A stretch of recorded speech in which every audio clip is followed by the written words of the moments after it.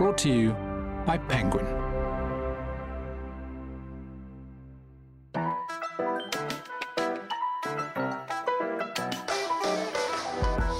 Hello and welcome to the Penguin podcast, where we talk to writers about writing. I'm Nihal Arthanayake, and today I'm going to be talking to the wonderful Claire Fuller, whose latest novel, Unsettled Ground, recently won the Costa Novel of the Year award. Claire, thank you so much for joining us. This is a truly beautiful book. I'm pleased to have a chance to talk to you about it today and, most importantly, find out about those all-important objects. And I am so happy that we get to hang out, especially on your day off. Why were you having a day off today? I mean, because being a writer, how do you know? How do you plan holidays? It's not a 9 to 5. No one's telling you when to take a holiday. Yes, but I don't really block out time to write, weirdly, because when I count myself as working, either I'm doing things like this, which I'm very happy to do, or I'm writing, and that counts as a working day. And even when I'm not writing, I'm on holiday, I am actually still thinking about writing. I just don't tell my husband that. But the book is still very much in my head. But because I can write in just kind of 10-minute bursts, I don't need a whole day to go back into the novel and do some writing. So I can fit that in between all sorts of other things, luckily. How successful are you at disengaging from being an author, being a writer? I probably never disengage from it. Yeah. It fills every moment of my day, really. I'm either thinking about the book I'm writing, or I'm doing some working, actually writing, or some promotional work around it. And even when I'm off, I'm thinking about it. So I don't ever disengage. But I'm actually really, really happy with this. It feels like it's a passion rather than a job. Do you not need some distance of it, though, to be able to look at it and give you, I don't know, some clarity? Well, I think you need distance from the thing you're writing.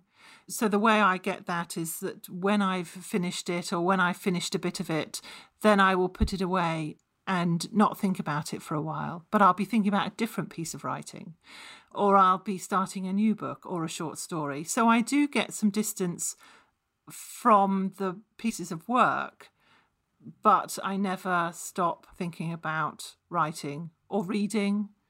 I mean, I suppose I get some distance from my own work by reading other people's work, or else just partaking, I suppose, in other media. So a lot of film watching, a little bit of TV watching, a little bit of gardening, other things, but I'm still thinking about words. It's interesting that you watch more film than TV, because we're being told constantly, and have been for a number of years now, that we're living in a golden age of television. Yeah, I know. I do watch some TV, some series and things, but I never just switch it on and just see what's on. I'm never just browsing. I watch something very specific, but mostly I watch film at home. Since the pandemic, I haven't been back to a cinema. I do miss that, but I'm just not quite ready to go back to a cinema. But I watch a lot of film at home. What I am interested about is you coming across, or indeed you being led to, an abandoned caravan in a forest. Yeah, well, it wasn't quite a forest. It was just a little bit of wasteland, really. Nothing as beautiful as a forest. My son, in fact, the bit of ground was owned by the family of a friend of my son's. Ah, okay. And he came across the caravan in the woods in a kind of little spinney, and it was derelict, it was vandalised, and he came home and said, I've been out to this really weird place, Mum, you would love it. Because he knows that I like weird places and odd things. And so he took me out there, and he was absolutely right. I did love it. It was incredibly atmospheric, really sad place and really atmospheric. And it had been vandalised. The windows were smashed. The door was hanging off. It had been stained green from being under the trees. There were bits of things that people had left behind, bedding and shoes. And You know what those kind of derelict places look like? That's what it was like. But I just started thinking, who had lived here? Even when it was in a good state, who had lived here? How had they managed? Because it was a tiny caravan. There was no sanitation. There was no outdoor or indoor loo. There was no electricity. It wasn't even that near a road. And you had to walk through the woods to get to it. So I was just curious about the place. Is this who you've always been? If we were to meet you as a child, would you walk past something and where someone may just see something that perhaps is innocuous to them, you would see something else? It's hard to say, isn't it? Because all I know is my own experience. But I think I've always been curious about those places. You know, I would explore abandoned places without worrying about that, or out of curiosity. I think I am especially drawn to places that humans have left behind. So places where humans have lived and have now abandoned it. It is quite fashionable at the moment, somehow, those abandoned places, and there are lots of websites about them and lots of people photograph them. But I think I've always been quite curious about them and have always made up stories in my head about those places, even as a child. Why? Because what I'm interested in, I think, is what happens to places that humans have been in after the humans have gone, and how humans manage in places that aren't easy to live in. Maybe it is about creating stories, because I've never had to live in a place like that, really. Although I did live 6 months in a caravan when I was 6, and that experience has really stuck with me. But it wasn't an abandoned caravan.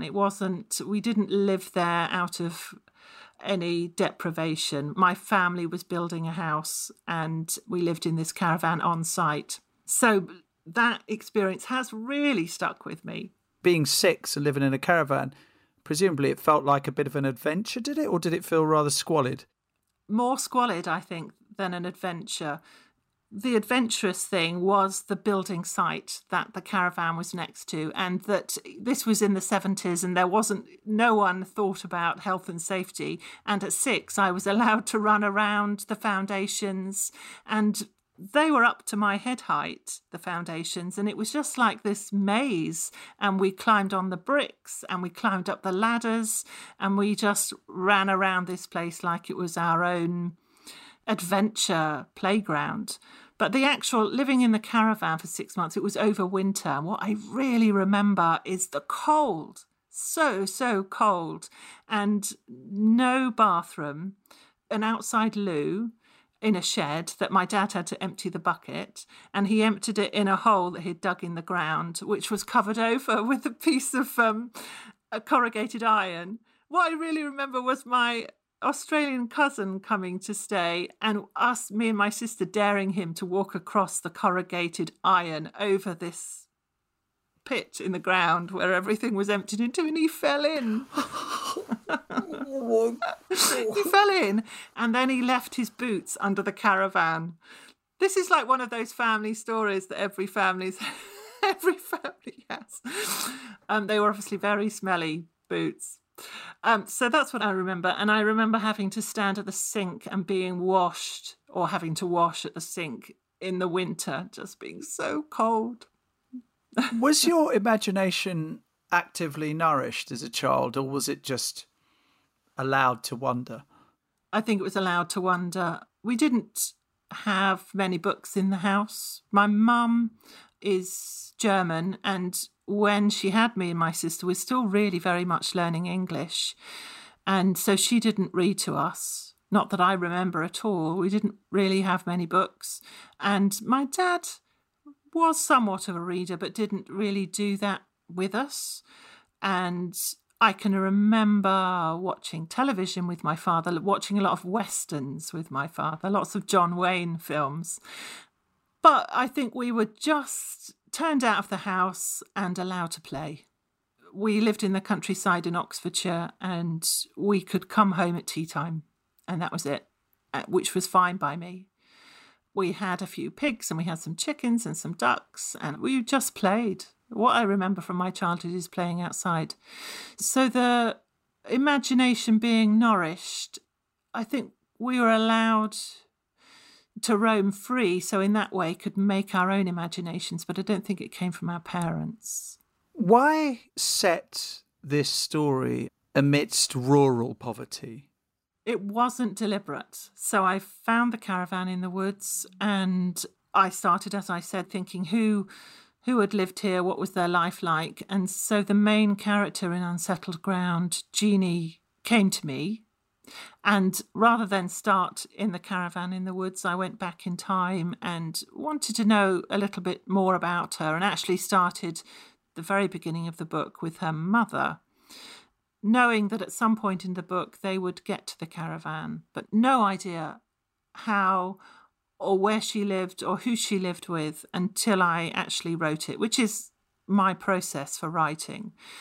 And it was only as I was discovering this character and her situation that I realised that this book is really about rural poverty. And I knew nothing about rural poverty. It wasn't a subject I particularly thought about covering. It was not something that I thought needed to be told. It wasn't until I started looking for contemporary books about rural poverty in England that I realised I couldn't actually find any. It hadn't been written about, or certainly not recently. So that made me really curious. Why not? And what are the circumstances that people in England do have to face when they live in the way that Jeannie and Julius live? Was it from the very start the construct for the characters to be dealing with the bereavement, the loss of their mother? Was that always the starting off point? That was always the starting off point, but it wasn't a plan. I just wrote that Dot, the mother, got out of bed. I wrote that she walked downstairs, and then I wrote that she had a stroke without thinking, oh, I want her to die. Jeannie had a mother and she slept with her mother. They shared a bed together for most of Jeannie's life. And Dot gets up and she dies. And when I think that in the first draft, I had Jeannie discovering the body, and then a man comes into the room, and I'm writing and I'm thinking, well, who is this man? Oh, okay, he could be Jeannie's brother. What if he's her twin brother? What if they're 51 years old and they still live at home? And that's how I wrote. That is how I write. There was no plan that the mother would die at the beginning. What is the meticulous part of the planning process for you? No plan, except that I knew that Jeannie would get to the caravan in the woods at some point. So that was the point I was aiming for, but not thinking that that would be the end. But that was all I had. The way I write is not very sensible. And I have tried planning in the past. I thought that planning would be the better way to do it because I find it really difficult. I literally don't know what's coming next, or somebody walks into a room, or who they are. So I have tried planning in the past with other novels, and it just doesn't work for me. What happens is that I become very bored because I know what's going to happen. So why am I writing this? It's like some kind of production line. It becomes like that. And in order to stop the boredom, I think what I do is my brain goes off on a tangent, the story goes off on a tangent, and then I'm not following the plan anyway. So why do it? And for 4 books, it's worked so far. So I have to learn to trust the process, even though I think this is a stupid process. I'm intrigued. The tangent is part of what excites you. Yeah, I'm discovering things as I write, and characters say things in the novel and I have no idea kind of what they mean. And it's not until later on that something is revealed to me. You know, it's just my subconscious at work, but it feels like there are mysteries that I'm writing that I don't understand and they have to be discovered. And that, although I find it very difficult, I don't really enjoy writing. That is the joy of it when it works, the discovery, oh, so that's what you meant, or oh, so that's what this book is about, those moments. So what does the edit reveal then? The edit is the big thing for me. That is the thing that I absolutely love, and I spend a lot of time on making sure that if there are kind of mysteries or lies or secrets, they are revealed at the right place. I make sure that characters are fully rounded and I give them more backstory and more depth. I do all the high-level stuff, character arc, all that stuff in the edits, and then I begin to focus on the paragraphs and then the sentences and then line by line and then word by word to make sure that every word is the right word in the right place, and read it aloud again and again and again. I think in the last novel, or maybe for Unsettled Ground, I tried to count up how many times I had read it aloud to myself before it was published. It was something like 40. So, there's the edits, that's the preciseness for me, not the plotting or the writing, it's the editing. What do you think Unsettled Ground exposes from your subconscious to us?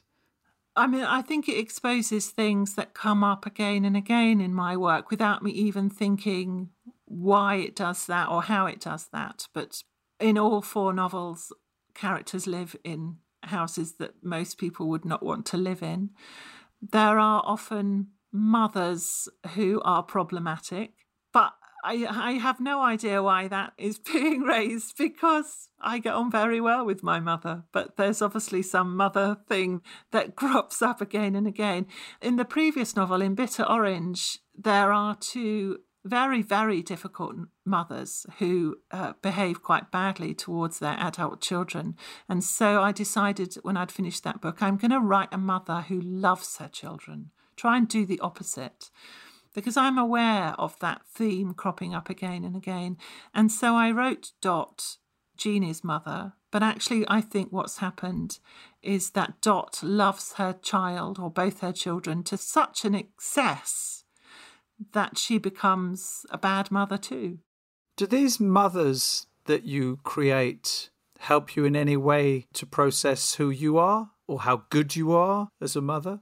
Oh, I have lots of mother guilt, an enormous amount of mother guilt. Parent guilt. Yeah, we all have that. I don't know that it helps me process. Maybe it helps me work that out. I don't know. It doesn't make the guilt any less. I think it's something you just have to kind of live with. Oh, I could have done that better. It seems that you have a wonderful creative relationship with Henry, your son. You talked about him suggesting music to you. You clearly understand each other very well on a creative level. Yeah, definitely. While I was writing Unsettled Ground, he was living at home. He's left home now. And I work upstairs in what was my youngest child's room. They've now left home. And so Henry was here in the room next door playing his guitar. He was doing a bit of gardening, but mostly he was playing his guitar. He would play kind of 8 hours a day, and we would discuss lyrics with each other. In fact, he still phones me up and says, is this the right word? I'm worried about this particular word in this lyric for this song. And we will talk about it and its rhythm and how many syllables it has and what it rhymes with. He loves kind of working with words in that way too. So that was a joy. Although, I wanted him to go out and get a job. I think a guitarist might find it a little bit rich, his writer mother telling him to go and get a job. I'm just putting it out there. We asked you to bring a few things to talk to us about. It's something that we always do on the Penguin podcast. And I thought we might start with something that appears in one of your books because it's such a big theme in Unsettled Ground. And as we've just been talking about your son, Henry, it's music. Music is important to you, isn't it? It's really, really important to me, and important to me just generally in my life. We always have music on in the house, whether we're cooking or reading.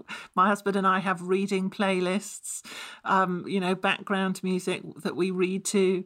And when I first started writing, I did this. I find a playlist or work out a playlist that works for the book that I'm writing, whether that's an artist's whole work or a few albums or some tracks that I've put together, something that will help set the tone of the thing that I'm writing.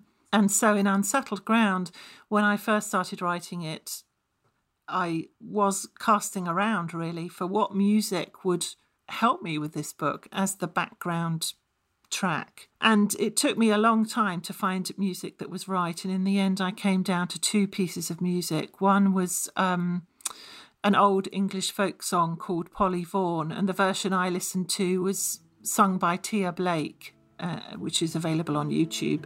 And the other was a song by Henry Ailing, my son, that he had written called We Roam Through the Garden. We roam through the garden. And so in the end, I wrote this book to two pieces of music. So kind of over 2 years, I listened to them again and again and again. They were just on in the background over and over and over until I almost don't hear them anymore. Certainly don't hear the lyrics.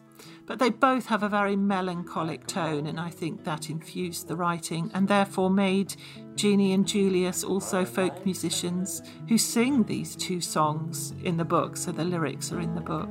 Like a place to belong that you can't sustain. Do you know? Is that again something that predates you being an author, your love of music? I'd never really thought about it, but yes, I think so. So before I was a full-time writer, I worked in marketing, but before that, I was an artist, a stone carver, and I would always listen to music when I was carving, when I was working, creating art. It was always there in the background, but I don't think I so much thought about working out which music was right for the piece of carving I was doing. It was just on. A book that changed you.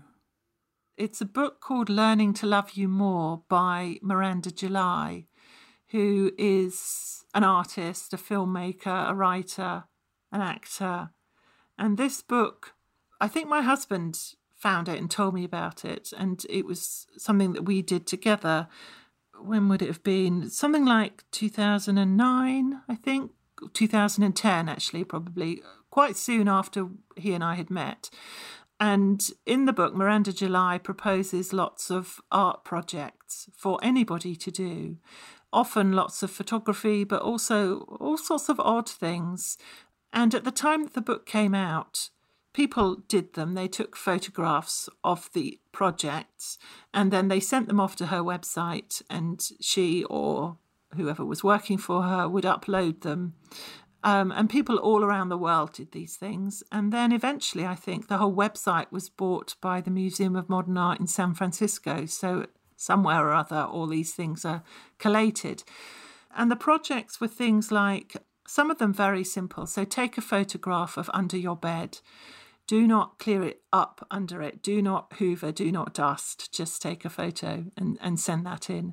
Some of them more complicated. Make a carving of this particular, I think he might have been Greek, can't remember, Greek taxi driver that she included a photograph of in the book, and make a carving out of a vegetable, of the head of this taxi driver. Take a photograph of that and send it off. So I think I did a carving of in a sweet potato, I think, of the taxi driver. Low carb, very important. Anyway, there were lots of things like this. Some of them were very public, and they were the more challenging. Obviously, you can carve a sweet potato and just keep it at home and nobody knows that you've carved a sweet potato. But there were things like make an encouraging banner. So you had to make a banner with a saying, a phrase that encouraged yourself or encouraged other people with great big letters. Each letter, I don't know, a foot high. And make a banner out of it and go and hang it in a public place in order to encourage other people. And your banner could be anything, and then you had to take a photograph of it. So my banner was Life is an Adventure. And this was before I'd even started writing. And I hung it on the fence of a pub car park and took photographs and then ran away because it was kind of scary just to hang it up. Another one was Tim had to have a one-person demonstration, so he made a placard that said less driving, more walking, and he went and stood in the middle of a 4-lane highway in Reading and stopped all the cars while I took photographs, and then we ran away. So they were challenging things, crazy things, a lot of them, and scary things that were really out of my comfort zone. But the feeling of having done them afterwards was tremendous. We were on such a high that we'd actually done these things. And after we'd finished everything in the book that we could possibly do, there were some things in the book that neither of us could do. So there was one, I remember, take a photograph of your parents kissing, but both our sets of parents are divorced, so that was never going to happen.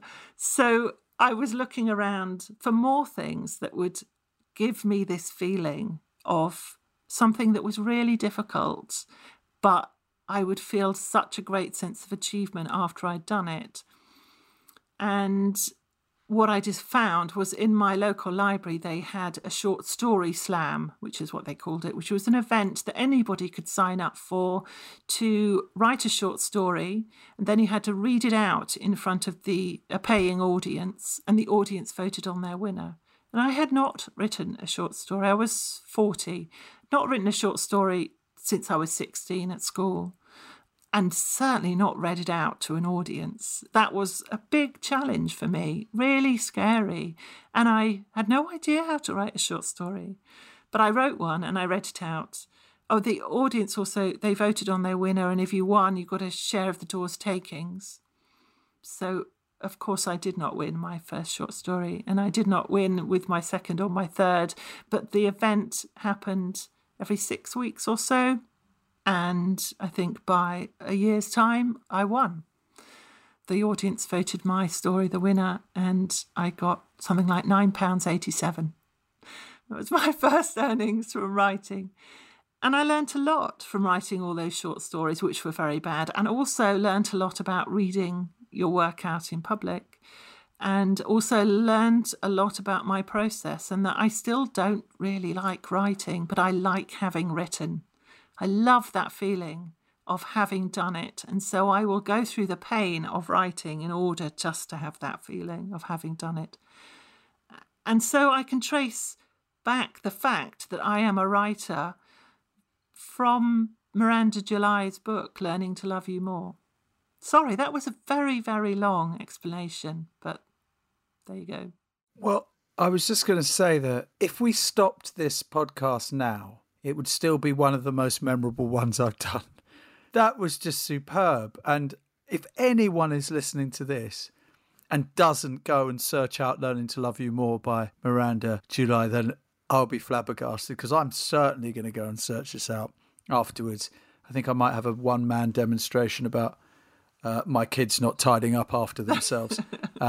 Outside there. But then saying that, I do that demonstration every day, so it wouldn't be that unusual, and it wouldn't be taking me out of my comfort zone, Claire.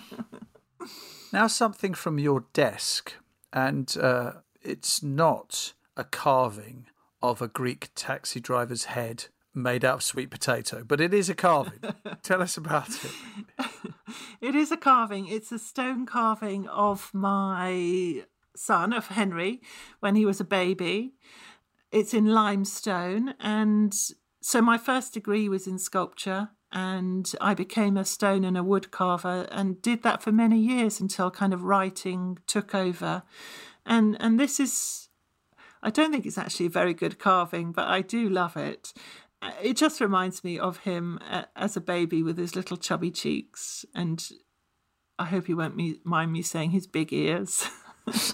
Well, once they get to that age, what are we other than vehicles for humiliating them?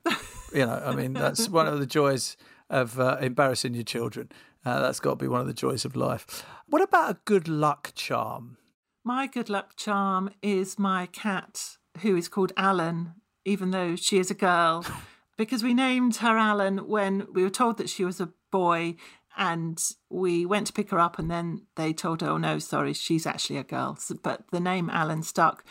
And I got her when I first started writing full time, when I gave up the other job, the marketing job, because I felt like I wanted another living being in the house. You know, the children were at school or at university, and my husband was at work, and I'd worked in an office for 23 years. So I got Alan kind of good luck charm, I don't know, just because I was a writer and I thought, yeah, a writer needs a cat. But unfortunately, Alan does not love me. She loves my husband. When he comes home from work, she hears his key in the door and she runs to the door. She doesn't sit on my lap. She doesn't really love me. Well, I mean, if we ever do a Penguin podcast with your husband, then he can use that as his good luck charm, but I'm not sure it's necessarily yours, Claire, if I'm honest. We all have one of these things in our house, and that is an object that we really should have thrown out ages ago, but for some reason we can't get rid of it. What would that be in your case? In my case, it is a toy from my childhood, a stuffed koala bear that has lost all its fur. Obviously not a really stuffed koala bear, but it's quite disgusting because it is clearly some kind of animal skin that it's stuffed with. But I didn't know that it was a koala bear when I was a child, so its name is Panda rather than koala. And it's completely falling apart, quite horrifically, and is sewn up at the back, a bit like Frankenstein's monster. But it got moths, and so I did actually put it in the bin. I shouldn't say it, I put Panda in the bin, and then I think I posted on Instagram or Twitter that, I've had to throw Panda away. And everybody said, no, get Panda out the bin, put Panda in the freezer, that will kill off all the moths, and then he'll be fine again. So I still do have Panda, but kind of quite like Panda to get moths again, and then I can actually throw him away. You clearly have a much more comfortable relationship with technology than your characters Jeannie and Julius do. Yeah, I think I do. They have very little knowledge of technology at all. Nor do they want to, presumably. Well, I think it's just they haven't. Julius has a mobile phone that he uses for work. It's not a smartphone. It's very basic. Jeannie has never even used the internet, has no computer, has no idea how it works, until a point at the book where she stays with a friend or a friend of her mother's. I'm not sure she's even really watched television. So, yeah, very, very little technology. Why? Why did you want them to be so disconnected from what is ubiquitous in our lives now? I think it is ubiquitous, but there are still some people who don't have access to it.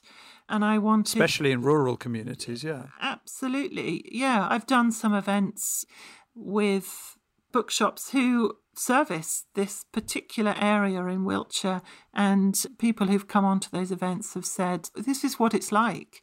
In these communities, there are lots of families who don't have a computer at home. And during lockdown, when children couldn't go to school, they had no education at all because they didn't have access to a computer.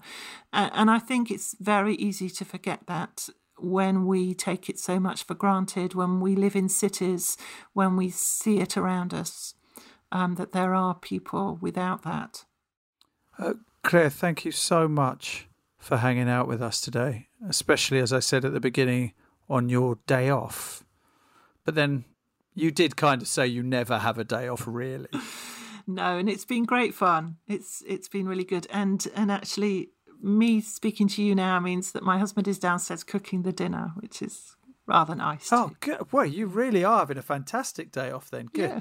Well, I shall let you go and enjoy the fruits of his labour. Is he a good cook? He is, yeah, very good cook. Very good. Oh, well, superb then. So you won't have to order a pizza then, if it all goes horribly wrong. Claire, thank you so much. It has been beyond interesting talking to you today. And thank you to you too for listening to the Penguin Podcast. Now, I'll be back in 2 weeks' time with Pankaj Mishra, whose second novel, Run and Hide, is out later this year, more than 20 years after his first award-winning novel, The Romantics, was published. That is going to be a fascinating conversation, trust me. And don't forget, and this is important, to subscribe to the podcast to make sure you never miss an episode. And you can leave us a review too and help get the word out. Tell your friends and family. Let's face it, they're having poorer lives because they don't have this in their life. And finally, if you want to find out more about this podcast or Claire's work, go to penguin.co.uk/podcasts. I'm Nihal Arthanayake. I shall see you next time.